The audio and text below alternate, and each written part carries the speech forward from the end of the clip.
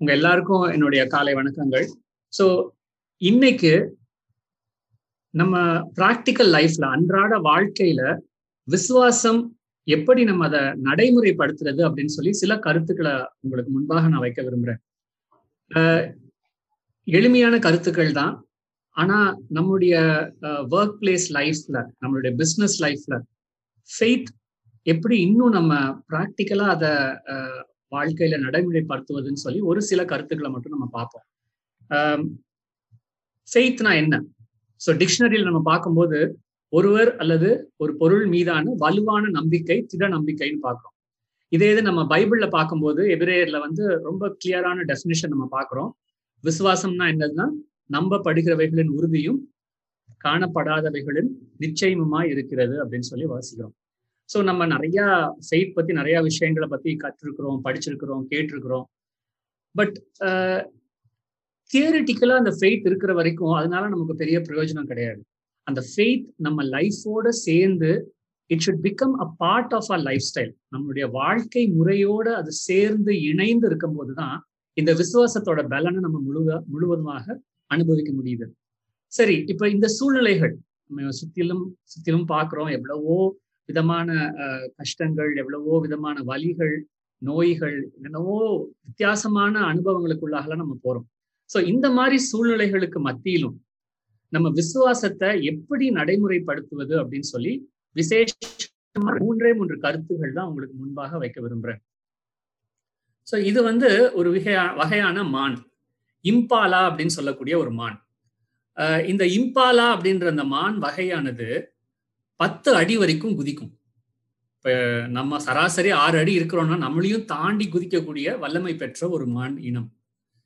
ஆனா இந்த மானை எப்படி அடக்கி வச்சிருக்கிறாங்கன்னு பாத்தீங்கன்னா, ஒரு 3 அடி சுவர் கட்டினா போதும், அதுக்கு உள்ளாக அந்த மான் இருந்துக்கும். 10 அடி குதிக்கக்கூடிய வல்லமை பெற்ற ஒரு மான், ஒரு 3 அடி சுவர் இருந்தாலே போதும், அது அதுக்குள்ளாக இருந்துக்கும். ஏன் அப்படின்னு பாத்தீங்கன்னா, இந்த மான் வகை தான் குதிக்கும் போது எங்க இறங்குறோம், எங்க லேண்ட் ஆகிறோம் அப்படின்ற இடம் தெரியணும் அதுக்கு. அப்பதான் அது குதிக்கவே முயற்சி செய்யும். எங்க நம்ம இறங்குறோம் அப்படின்ற அந்த ஒரு இடம் தெரியாம போச்சுன்னா இந்த மான் இனம் குதிக்கவே குதிக்காது. ஸோ நம்ம வாழ்க்கையிலையும் பல நேரங்கள் இப்படிதான் நம்ம பார்க்கிறோம். நமக்கு எல்லாமே முழுவதுமாக தெரிஞ்சிருந்தாதான், நான் ஒரு காரியத்தை எடுக்கிறேன், ஒரு ப்ராஜெக்ட் எடுக்கிறேன், இல்ல என் வேலை ஸ்தலத்துல ஒரு பணியை புதுசா துவங்குறேன்னு சொன்னா எனக்கு எல்லாம் தெரிஞ்சிருக்கணும். ஆரம்பம், நடுவுல இருக்கக்கூடியது, முடிவு எல்லாம் தெரிஞ்சாதான் அந்த காரியத்தை நான் சில நேரங்கள்ல கை கொள்றேன். விசுவாசம்னா இது கிடையாது. இந்த மான் இனம் மாதிரியே பல நேரங்கள்ல நம்ம வாழ்க்கையும் அமைகிறது.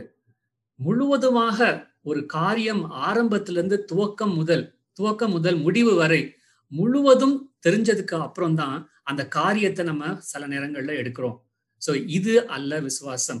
ஸோ விசுவாசம் என்றால் என்ன? 3 விஷயங்கள். முதலாவதாக, விசுவாசத்திற்கு தேவை, நடைமுறையான விசுவாசத்திற்கு தேவை நம்பிக்கை, பிலீஃப். ஸோ இந்த நம்பிக்கை எங்கிருந்தெல்லாம் வருது?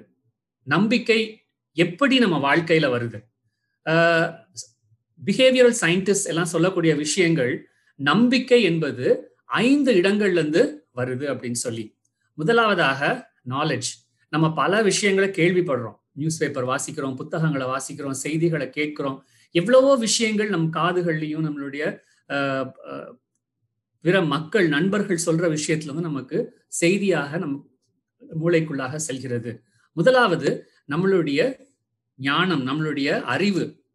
இரண்டாவது, நம்மளுடைய நம்பிக்கை எங்கிருந்து வருதுன்னு பார்த்தா, நம்மளுடைய சூழ்நிலை, நம்ம சுற்றி இருக்கிறவங்க, நம் வேலை செய்யற இடம், நம்மளுடைய நண்பர்கள், நம்மளுடைய சூழலிலிருந்து நம்பிக்கையான விஷயங்களை கற்றுக்கொள்ள முடியும்.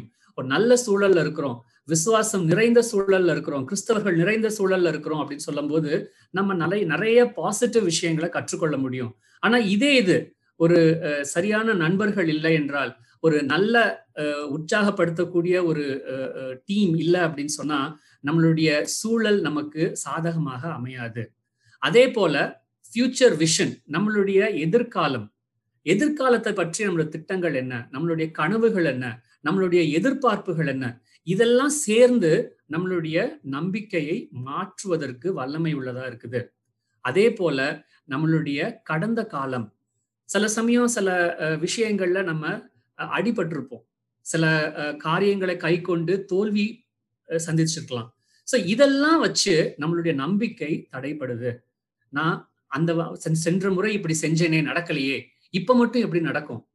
நல்லா சூழ்நிலைகள் இருக்கும்போது கூட என் பிசினஸ்ல அந்த அளவுக்கு உயர்வு இல்லை. இப்ப சூழ்நிலைகள் எல்லாம் மோசமா இருக்கு. இப்ப எப்படி நான் பிசினஸ்ல இறங்குவது?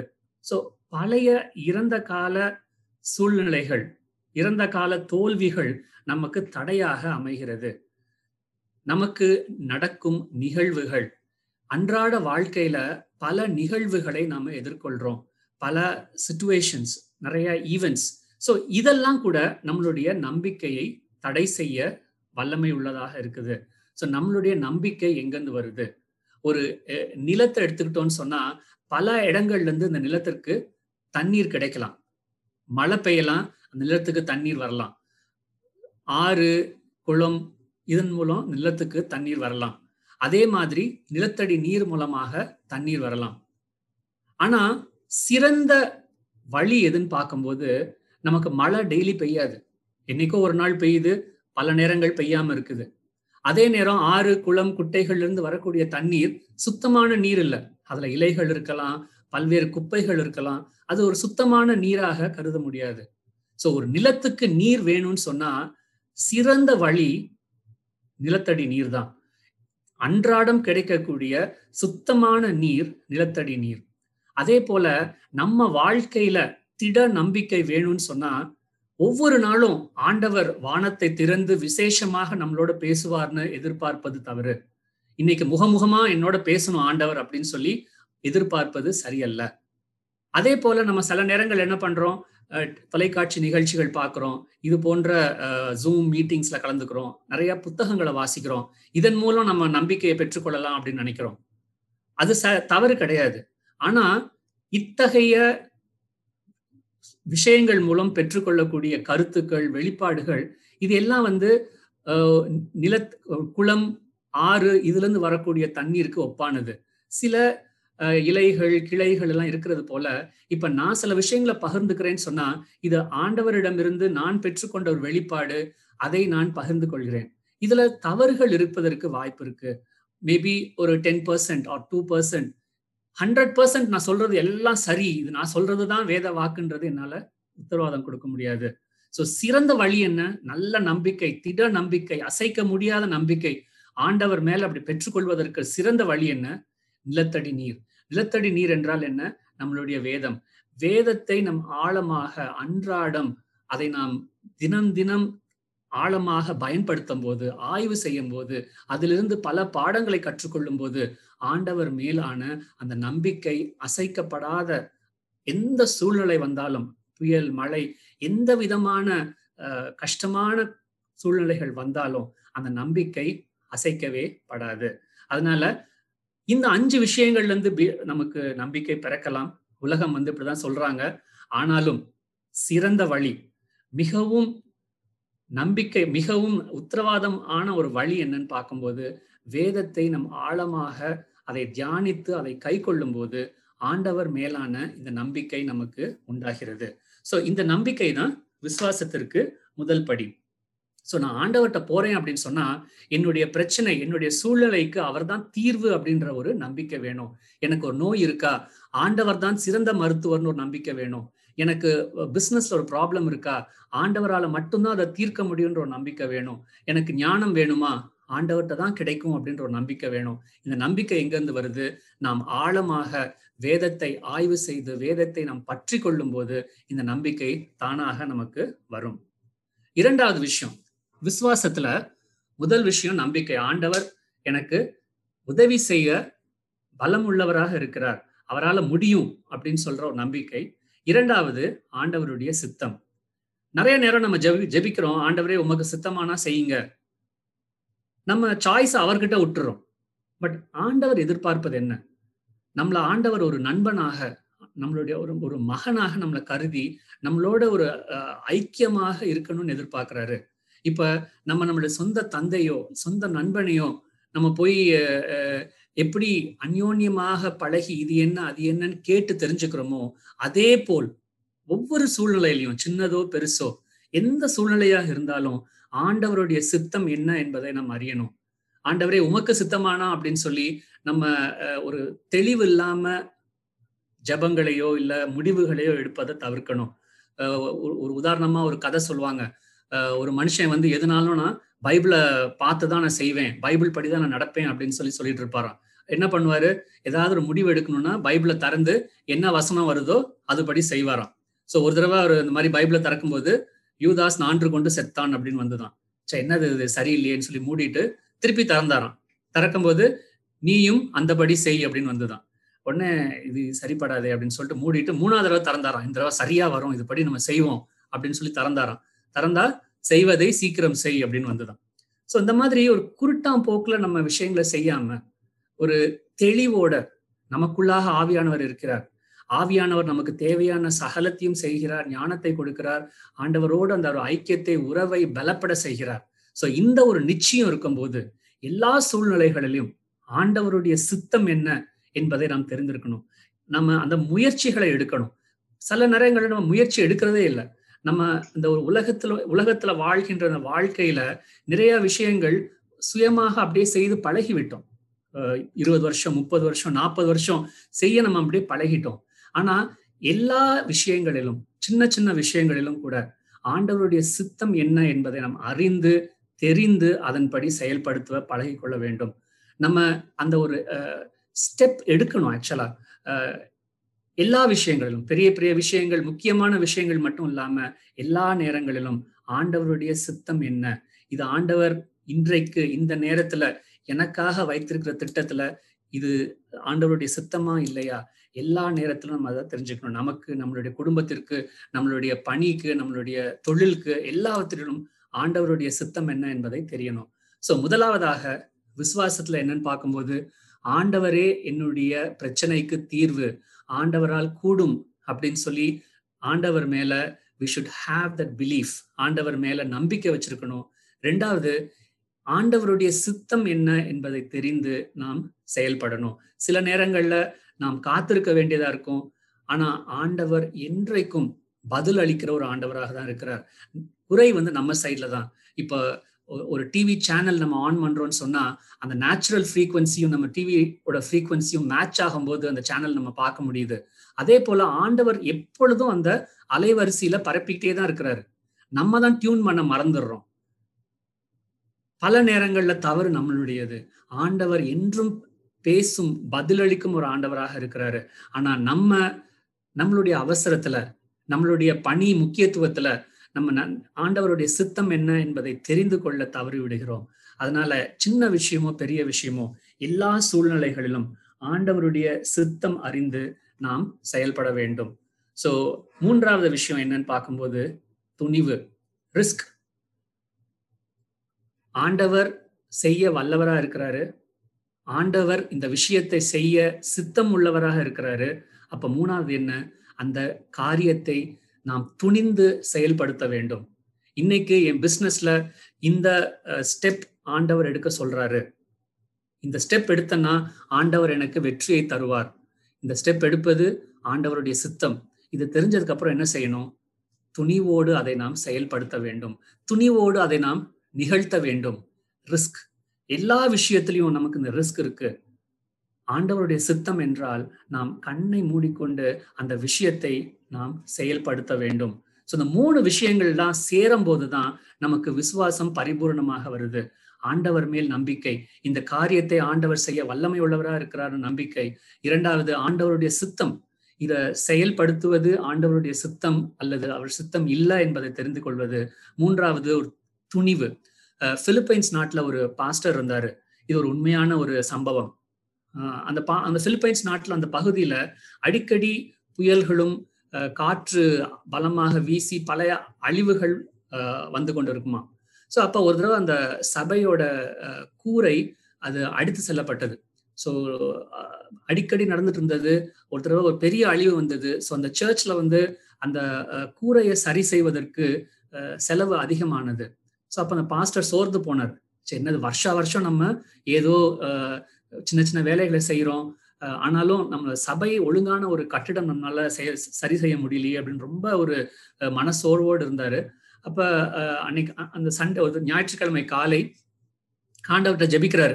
ஆண்டவரே, என்னது ஆண்டவரே, உம்முடைய சித்தப்படிதான் நான் எல்லாம் செஞ்சுட்டு இருக்கிறேன். நீர் தான் என்னை அழைத்தீர், இதெல்லாம் நீ சரி செய்ய வல்லமை உள்ளவராக இருக்கிறீர்.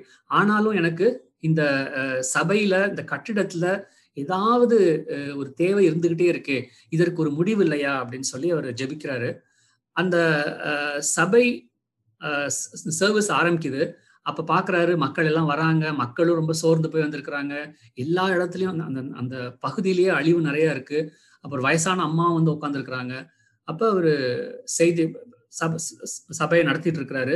செய்திக்குள்ளாக போகும்போது ஆவியானவர் அவரோட பேசுறாரு, நீ இந்த மேடையிலிருந்து ஒரு குட்டிக்காரனை மடி அப்படின்னு சொல்லி. இவருக்கு முதல்ல நம்ப முடியல, என்னடா அது இப்படி ஒரு செய்தி வருதுன்னு சொல்லிட்டு தொடர்ந்து அவர் மெசேஜ் கொடுத்துட்டு இருக்கிறாரு. திரும்ப ஆவியானவர் சொல்றாரு, இந்த மேடையிலிருந்து ஒரு ஒரு குட்டிக்காரனை மடிக்கணும் நீ அப்படின்னு. உடனே சரியா ஆவியானவர் சொல்றாரு கேட்போம் அப்படின்னு சொல்லி மெசேஜ் கொடுத்துட்டு இருக்கிறாரு. கர்த்தர் நம்ம மேய்ப்பரா இருக்கிறாருன்ட்டு கொடுத்துட்டே இருக்கும்போது அப்படியே மேடையில ஒரு குட்டிக்காரனை மடிச்சுட்டு ஒண்ணுமே நடக்காத மாதிரி வந்து அவரு செய்தியை தொடர்ந்து பேசுறாரு. அங்க இருக்க சபையோரெல்லாம் ஒரு மாதிரி வினோதமா பாக்குறாங்க. அவங்களும் எதுவும் அதை பெருசா கண்டுக்கல. அந்த சர்வீஸ் முடியுது. முடிஞ்ச உடனே அந்த வயசான அம்மா ஒருத்தவங்க உட்கார்ந்து இருந்தாங்க, அவங்க வர்றாங்க. வந்து அந்த பாஸ்டர்ட்ட சொல்றாங்க, ஐயா, நான் ஒரு கிறிஸ்தவ குடும்பத்துல இருந்து பிறந்து வளர்ந்த ஒரு பெண் தான். ஆனா நான் தொழில்னு இறங்கும் போது விசுவாசத்தை விட்டுட்டேன். நான் இவ்வளவு நாட்கள் 40-50 வருடமா என்னோட தொழிலையே நான் என்னுடைய கவனத்தை செலுத்தி இன்னைக்கு ஒரு தொழில்ல ஒரு சிறந்த வெற்றியோட நான் இருக்கிறேன். ஆனா எனக்கு நிம்மதி இல்லை, எனக்கு ஒரு அமைதி இல்லை. குடும்பத்துல எக்கச்சக்க பிரச்சனைகள், இன்மையோட தவிச்சிட்டு இருந்த இந்த வேலையில தான் உங்க சபைக்கு நான் வரணும்னு முடிவு பண்ணேன். நீங்க உங்க மெசேஜ் எல்லாம் ஆரம்பிச்சீங்க, இதெல்லாம் கேட்டு கேட்டு என் காதுல புளிச்சு போன ஒரு விஷயமா தெரிஞ்சுது. அப்ப நான் ஆண்டவர்கிட்ட ஒரு ஜெபம் பண்ணேன். ஆண்டவரே, நீர் உண்மையாகவே ஒரு சர்வத்தையும் ஆளுகின்ற ஒரு சிறந்த ஆண்டவர் அப்படின்னு சொன்னா, இந்த நிமிஷம் இந்த ஸ்டேஜ்ல மெசேஜ் கொடுத்துட்டு இருக்கிற அந்த பாஸ்டர் ஒரு குட்டிக்காரனை அடிக்கட்டும், அப்ப நீ ஒரு பெரிய ஆண்டவர் நான் ஒத்துக்கிறேன் அப்படின்னு சொல்லி ஒரு ஜெபத்தை எடுத்தேன். நான் செஞ்சு முடிக்கிறதுக்கு முன்னாடி நீங்க அங்க ஸ்டேஜ்ல வந்து ஒரு குட்டிக்காரனை அடிச்சிங்க. அந்த நிமிடமே எனக்கு தெரியும் நான் எத்தகைய ஒரு முட்டாள்தனமான ஒரு வாழ்க்கை வாழ்ந்திருக்கிறேன்னு சொல்லிட்டு. ஸோ இனிமே என்னுடைய வாழ்க்கை ஆண்டவருக்கு தான். உங்களுக்கு இந்த சபைக்கு என்ன தேவைன்னு சொல்லுங்க, அதுல இருந்து நான் தொடர்ந்து தேவனுடைய ராஜ்யத்திற்கு என்று எல்லா பணிகளையும் நான் செய்வேன் அப்படின்னு சொல்லி சொன்னாங்களாம். துணிவு. இன்னைக்கு இந்த மாதிரி ஒரு சூழ்நிலையில நம்ம இருந்தோம்னு சொன்னா நாம் அப்படி செஞ்சிருப்போமா? எல்லாருக்கும் முன்பாக அன்னைக்கு தாவீது ராஜா வந்து தன்னை தாழ்த்தினார் ஆண்டவருடைய பிரசன்னத்திற்கு முன்பாக. துணிவோடு நம்மளால செயல்பட முடியுமா? ஆண்டவர் நமக்கென்று விசுவாசத்தை கொடுத்திருக்கிறார், அவர் மேல் நம்பிக்கையை கொடுத்திருக்கிறார். அவருடைய சித்தம் என்ன என்பதை தெரிந்து கொள்ள தக்கதான ஒரு ஞானத்தை கொடுத்திருக்கிறார். இதெல்லாம் கொடுத்ததுக்கு அப்புறம் நம்மளுடைய ரெஸ்பான்ஸ், நம்மளுடைய பங்களிப்பு, துணிவுடன் செயல்பட முடியுமா? ஆண்டவருக்காக அந்த விலை கிரயத்தை செலுத்த நாம் ஆயத்தமாக இருக்கிறோமா? இன்றைய சூழ்நிலையில இது ரொம்பவும் அவசியம். நம்மளுடைய விசுவாசம் நடைமுறைப்படுத்தப்பட வேணும் அப்படின்னு சொன்னா துணிவுடன் செயல்பட வேண்டும். சோ எப்ப துணிவுடன் செயல்பட முடியும்? ஆண்டவர் மேல் முழு நம்பிக்கையுடன் அவருடைய சித்தத்தை அறிந்து நாம் இருக்கும்போதுதான் துணிவுடன் செயல்பட வேண்டும். சோ இந்த 3 விஷயங்களும் ஒன்றாக இணைந்தால் நம்மளுடைய விசுவாசம் பரிபூர்ணப்படும். ஆண்டவர் மேல் நம்பிக்கை, ஆண்டவருடைய சித்தத்தை அறிவது, மூன்றாவது துணிவுடன் செயல்படுவது. இந்த 3 விஷயங்களும் நாம் ஒவ்வொருவரும் கை கொள்ளுவோம். சின்ன விஷயம் பெரிய விஷயம் பார்க்காம, திங்கட்கிழமை ஞாயிற்றுக்கிழமைன்னு பார்க்காம, நம்ம எந்த இடத்துல இருக்கிறோம், பணி ஸ்தலத்திலயா வீட்லயா, எதையும் நாம் பார்க்காமல் ஆண்டவர் மேல் முழு நம்பிக்கை கொள்வோம். ஆண்டவருடைய சித்தத்தை முழுவதுமாக அறிந்து கொள்வோம். துணிவுடன் நாம் செயல்படுவோம். இதுதான் இன்றைக்கு நமக்கு தேவை. சோ இந்த ஒரு விசுவாசம் நமக்கு இருக்குன்னு சொன்னா உலகம் நமக்கு எதிராக நிற்க முடியாது. எல்லா சூழ்நிலைகளிலும், எல்லா நோய்களிலும், எல்லா விதமான வலிகளிலும், சவால்களிலும் நம்ம வெற்றியுடன் ஜெயிக்க முடியும். சோ இதுதான் இன்னைக்கு நான் உங்கள் மத்தியில ஷேர் பண்ணணும்னு நினைச்சது. நாம் கண்களை மூடி ஜெபிப்போம். அன்பின் ஆண்டவரே, இந்த புதிய வாரத்தின் காலை நாளுக்காக நன்றி செலுத்துறோம். தேவனே, நீர் சகலத்தையும் ஆளுகை செய்கிறீர். எங்கள் வாழ்க்கையை ஆண்டவரே நீர் ஆளுகை செய்கிறீர். உண்மை நன்றியோடு நாங்கள் துதிக்கிறோம் கர்த்தாவே. ஆண்டவரே, நீர் எங்களுக்கென்று விசுவாசத்தை கொடுத்திருக்கிறீர். தேவனே, நாங்கள் உம்மை முழுவதுமாக எல்லா நேரங்களிலும் எல்லா சூழ்நிலைகளிலும் நம்பத்தக்கதாக ஆண்டவரே நீர் எங்களை வழிநடத்தி செல்கிறீர். உமது வேதத்தை கொடுத்த ஆண்டவரே, எங்கள் நம்பிக்கையை நீரே ஆண்டவரே அதிகப்படுத்துகிறீர். நன்றி கர்த்தாவே. எல்லா சூழ்நிலைகளும் ஆண்டவரே நீர் எங்களோடு பேசுகிறீர். உம்முடைய சித்தம் என்ன என்பதை தெளிவாக எங்களுக்கு நீர் கற்றுக் கொடுக்கிறீர். தேவனே, உம்மை நன்றியோடு நாங்கள் துதிக்கிறோம். ஆண்டவரே, நாங்களும் கர்த்தாவே உம்மோடு சேர்ந்து எங்களுடைய அன்றாட வாழ்க்கையில இணைந்து பணி செய்ய நீர் உதவி செய்கிறீர். வேலை ஸ்தலங்களிலும் தொழில்களிலும் வீட்டிலும் எங்கு சென்றாலும் ஆண்டவரே உம்முடைய சித்தத்தை நாங்கள் அறிந்து செயல்பட நீர் உதவி செய்கிறீர். நன்றி ஆண்டவரே. எல்லா நேரங்களிலும் ஆண்டவரே நாங்கள் துணிவுடன் செயல்பட உம்முடைய சித்தத்தை தெரிந்தவுடன் கர்த்தாவே யார் என்ன சொல்கிறார்கள் நினைக்கிறார்கள் என்பதை கருத்தில் கொள்ளாமல் ஆண்டவரே நாங்கள் துணிவுடன் எங்கள் பணிகளை செய்ய நீர் உதவி செய்கிறீர். எங்களுக்கு பலத்தை தருகிறீர். நன்றி ஆண்டவரே. கர்த்தாவே, உமது ஆவியானவரை கொண்டு நீர் எங்களை ஒவ்வொரு நாளும் அபிஷேகிக்கிறீர். நன்றி. உம்முடைய கிருபைக்காய் நன்றி செலுத்துறோம். உமது இரக்கத்திற்காய் நன்றி செலுத்துறோம். எங்கள் ஒவ்வொருவரையும் ஆண்டவரே நீரே பாதுகாக்கிறீர். உமது ரத்தத்தினால மூடி மறைத்து நீர் காத்துக் கொள்கிறீர். நன்றி ஆண்டவரே. உம்மை நாங்கள் துதிக்கிறோம், ஸ்தோத்திரிக்கிறோம். இந்த வாரம் ஆண்டவரே உம்மோடு நாங்கள் இணைந்து உம்மை ஆராதித்து துதித்து எங்கள் விசுவாசத்துல பலப்பட்டு கர்த்தாவே நாங்கள் ஒரு வெற்றியோடு உம்மை இந்த வாரத்துல ஆண்டவரே நாங்கள் உம்மை கிட்டி சேர்ந்து நாங்கள் சந்தோஷத்துடன் கழிக்க நீர் உதவி செய்கிறீர். நன்றி. எல்லா துதி கன மகிமை உமக்கே செலுத்துகிறோம். இயேசுவின் மூலம் ஜெபிக்கிறேன் நல்ல பிதாவே. ஆமென்.